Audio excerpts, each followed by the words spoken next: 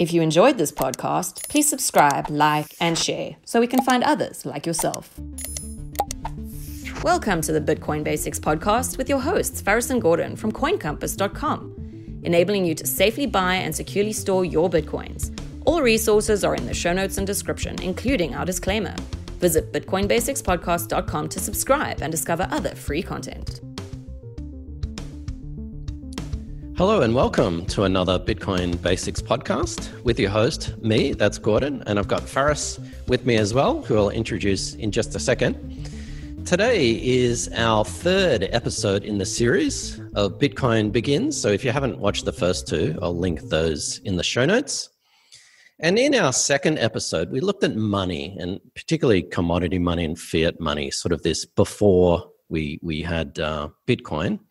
So if you haven't watched that, please watch that, because we actually went into sort of what is money and the properties of money and why we need money and also the gold standard and the US dollar.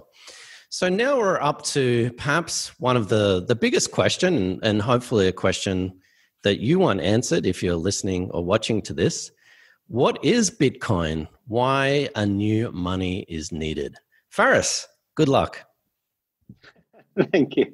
So we're starting off with a simple but very difficult question to answer, which is what is Bitcoin? And there's a lot to, there's a huge trickle-down effect from Bitcoin. So the main thing to keep in mind is Bitcoin was designed as what's called peer-to-peer currency. Now, peer-to-peer just means one person to another. It's a tech term, and if you're sending money from one person to another, there is a bank involved usually. So that's a third party.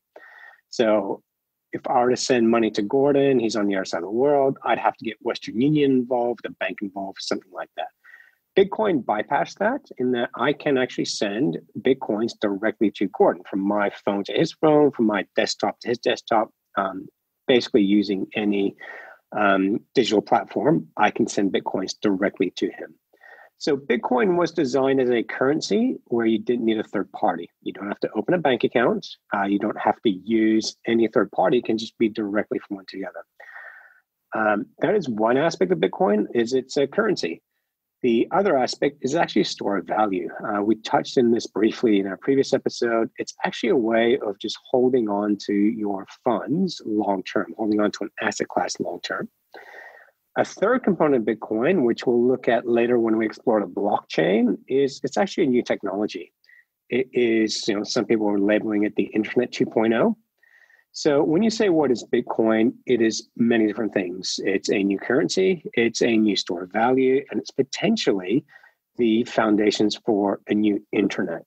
So how'd I do, Gordon? No, pretty good, mate. It's one of those things that has many layers. So once you describe a general definition of Bitcoin, then it's like, well, what is the technology? What is this? What is that? So good explanation. And I think sometimes it's very difficult to explain a completely new invention. A lot of people, what is the internet? Well, it's sort of fax version 2.0. And it's like, no, that doesn't really explain it. That's like saying, what is a car? It's horse 2.0. Not exactly a good analogy or an example. It's something completely new. And a lot of the buzzwords that we hear are stuff like gold 2.0, digital gold, internet of money. But they're buzzwords. They don't really explain what Bitcoin is. So in our next episode, we're actually going to look at the technology behind Bitcoin, which is called the blockchain. So we're going to avoid that now and more concentrate sort of on the economic and the fundamentals. And in our last episode, as Faris said, we looked at this thing called store of value. And so I think it would be good to go through some of the attributes or characteristics of money. And remember, money is not the same as currency. So Faris, if you don't mind, I'm just going to list some of the main characteristics of money that you'll find in pretty much every single economics textbook. And perhaps you can explain them and go through some examples. So the first one is scarcity. So is Bitcoin scarce? Oh, absolutely. And the thing about Bitcoin is that it is definitely scarce. We don't know how much gold there is in the world. We don't know how much silver. We can actually now fabricate diamonds to the point you can't tell if they're real or fake. With Bitcoin, it can't be counterfeit. We know how many are going to be created. That was 21 million were going to be created. Through human error, about between 5 and 7 million Bitcoins have been lost. So it was designed to be scarce from day one. Why does it need to be scarce? Like, why can't there just be infinite Bitcoin?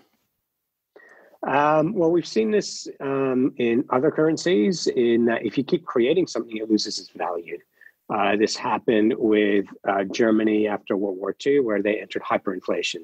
Zimbabwe, a lot of people have $1 trillion note.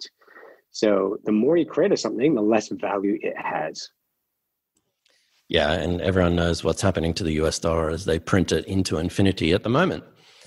So, okay, the next property of money, or at least a good money, is that it's fungible. Is Bitcoin fungible?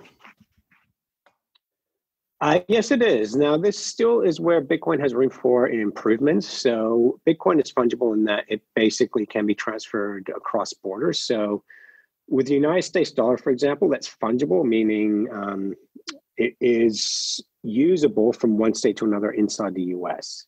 Australian dollar, you can use it within Australia, the euro within Europe. So with Bitcoin, it is globally fungible. However, not everyone accepts it. A lot of people still really don't know how to use Bitcoin. They don't know how to, merchants don't really know how to set it up yet. Once you do know, it's quite simple, but there's still that fear of something new and unknown. So designed to be fungible, yes, but still a lot of practice, and it's still a new technology, still a bit scary for a lot of people and businesses.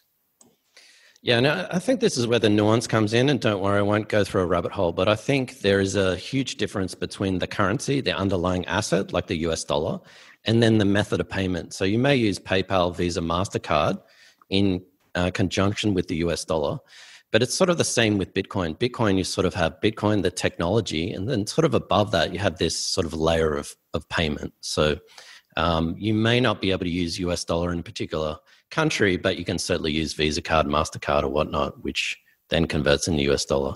But I think the main point that you mentioned, Faris, was, it's not accepted everywhere yet. That may change, and especially if some of these big players like PayPal and Visa start to incorporate it. Okay, so looking at our next property of money, we'll look at this thing called divisibility or divisible. Now, in the past, we used, seashells and salt and grains of rice, and more recently, silver and gold coins. Bitcoin's obviously divisible, but could you compare the two between, say, commodity money and Bitcoin? Well, it's funny you say Bitcoin's obviously divisible, because the price still isn't obvious yet. There's still a lot of education out there telling people, hang on, you don't have to buy a whole Bitcoin. And we had this early on when we started educating people about Bitcoin. It was $1,000 a Bitcoin, and people thought I had to buy a whole Bitcoin. And as Bitcoin went up and up in price, people thought, I can't afford Bitcoin. It's at $10,000. So they don't understand, or simply don't know, that Bitcoin is divisible up to 8 decimal points. So whereas currencies today, the Australian dollar, $100 has 2 decimal points, or a dollar has 2 decimal points up to 99 cents. Whereas with Bitcoin, you have 8 decimal points. So if you were to say one Bitcoin would be worth $1 million US, well, then those last 2 decimal points would be the equivalent of 99 cents. So this is one thing that we are continuously educating people on, is that Bitcoin is far more divisible than anything else out there. Because the 1/8 of a Bitcoin is called a Satoshi. And that's not part of the vernacular at the moment, a Satoshi, but it hopefully will be. So instead of referring to people as, do you have Bitcoins? We might be saying, do you have Satoshis? And that just helps people understand that, okay, I don't need to buy $10,000 in one hit. I can buy $50 worth or X amount of Satoshis.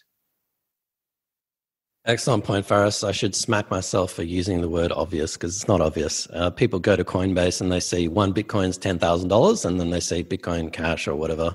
Bitcoin Gold is 12 cents. So, and Bitcoin is actually even more divisible than the 8 decimal point. You can actually go further with several other payment methods. So pretty much divisible to the nth degree. Okay, so our next property. Yes, Faris.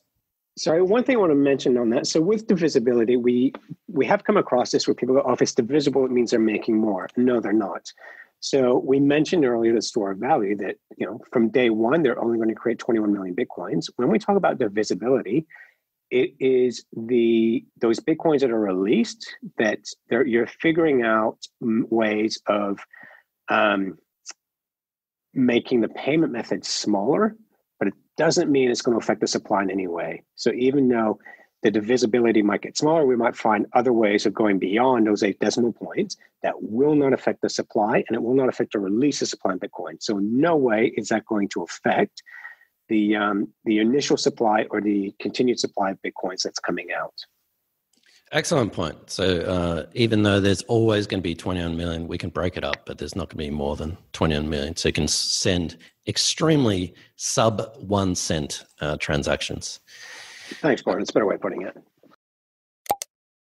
If you enjoyed this podcast, please subscribe, like, and share so we can find others like yourself.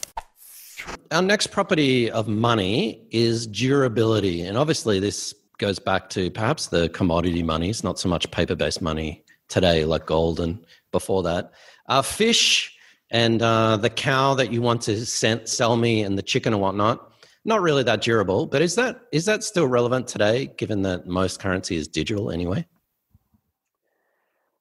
Yes. So this is one of the continuous arguments that I hear against Bitcoin from some very clever people, and it's probably the only argument that makes me swear, is people say, well, if we have a global electricity wipeout that wipes out the blockchain and you lose all your Bitcoins. Anyways, so let me start back. What made gold a currency and store of value for over 5,000 years was this aspect. It's very durable. You find gold at the bottom of the ocean. It's been there for 1,000 years. You bring it up. Very easy to clean, very easy to prove that it's gold. And yeah, it's very simple as a durable store of value. It doesn't decay, it doesn't erode, anything like that. So with Bitcoin, the argument is that, well, it only exists electronically. I can't hold it, therefore it's not going to last. Now, if an electromagnetic pulse somehow wipes out every computer on the earth, how we pay for things is going to be the least of your problems. Even so, the blockchain is actually now on a satellite orbiting the planet. So we've actually found ways of doing that. Now, I mentioned gold has been used for 5,000 years. Now, what Bitcoin is basically a ledger. And a ledger is what? A series of recorded notes. Now, there are caves in Indonesia where early men made drawings on those caves 30,000 years ago. To me, that's proof that is recorded there. That's 30,000 years old. That was written down. We've done the same thing. We've written something and it is in an electronic ledger. And that ledger is now distributed around the world. It cannot be hacked and it cannot be reversed. It's at the point now where it is set. It's like a digital pyramid. You cannot undo it. So it is actually now the safest recorded transaction history ever known to man. So you could almost replace the word durable with secure, or perhaps any other adjective, because even back in the past, Faris, when they're using gold coins, the Royal Mint would clip the coins and scrape things off or whatever. So I think also nowadays security and verifiability. How can you verify that something is fake and not counterfeit, whatnot, is probably more important. The next and last property of money, there are actually several properties of money, but this is the last main one, is something called transferability. Now, I think people may think that Bitcoin is obviously easier to transfer than, say, gold and silver and other commodity money. Is that it? Is it just that simple? Yeah, so transferability is basically I hand coins from my pocket into your pocket. That's just a way of transferring. I buy something from you, I give you coins. It used to be coins, and we moved on to paper currency, then we moved on to debit cards and credit cards. We've had checks, all this kind of stuff. So Bitcoin is actually once you know what you're doing, it is the best means of transferring funds. With credit cards these days, So credit card is instantaneous when you're buying something. However, the settlement is anywhere from 30 days to 60 days, basically meaning that charge can be disputed. It can be reversed in that period. With Bitcoin, it's less than 10 minutes now. That's the settlement. So the issue that we have with Bitcoin is it's not quick like a credit card is. So that transaction is not quick. You can't use Bitcoin really at the supermarkets unless it's just not accepted yet. But the settlement period is within 10 minutes, and that cannot be reversed and it cannot be disputed. As far as moving money from one place in the world to another place, there is nothing faster. There's nothing more secure. There's nothing easier when you know what you're doing. So nothing can come close to the transferability and security of Bitcoin. Good answer, Faris. And we've mentioned the Lightning Network several times. I'll link to our episodes of that in the description. But the Lightning Network, actually, you don't have to wait 10 minutes. It's pretty much instantaneous. But I think what Faris just said then can't be misunderstood, because a lot of people really just don't sort of understand that. They just concentrate on the method of payment.